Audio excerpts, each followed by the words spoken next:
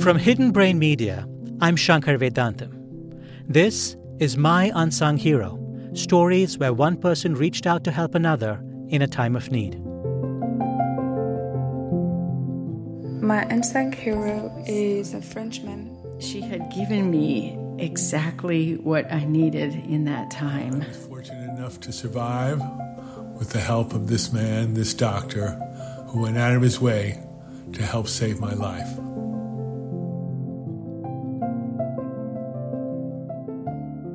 Today's story comes from Eranda Jayawickreme. In July 2000, Eranda had just finished high school and was on a flight from Colombo, Sri Lanka, to Paris. He'd won a French poetry writing competition, and the trip was his reward. It was his first time flying overseas by himself.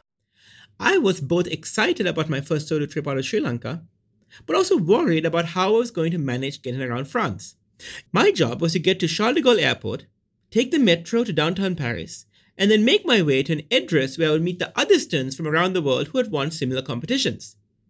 Now, I had only been speaking French for 3 years, so I was really worried that I would get lost in the Paris airport, or on the metro, or in the city itself.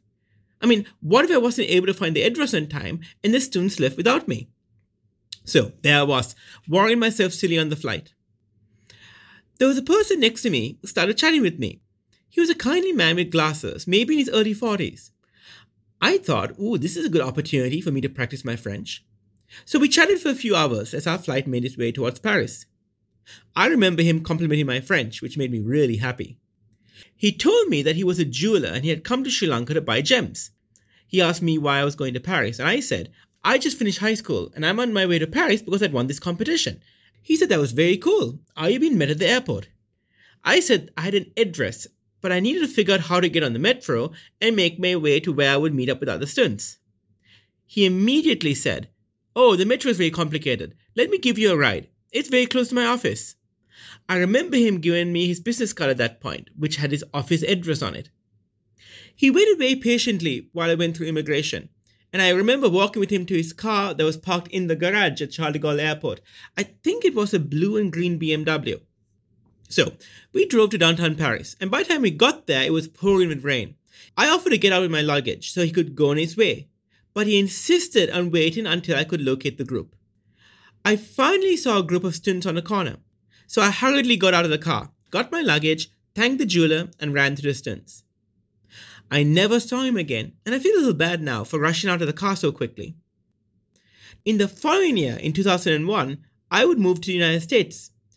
And if I had the chance to see him again, I would tell him that his kindness made me realize that even though I was about to move halfway around the world to start a new life, I was going to be okay, because I felt confident that wherever I went, there would be good people there willing to help.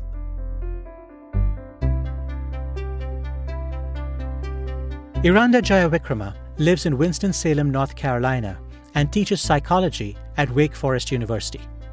He was featured in a recent episode of Hidden Brain, What We Gain from Pain.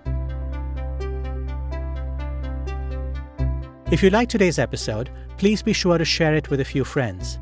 You never know when you might inspire someone else to become an unsung hero. You can also support our work by becoming a member of our podcast subscription, Hidden Brain Plus. You can find Hidden Brain Plus in the Apple Podcasts app or at apple.co/hiddenbrain. I'm Shankar Vedantam. See you soon.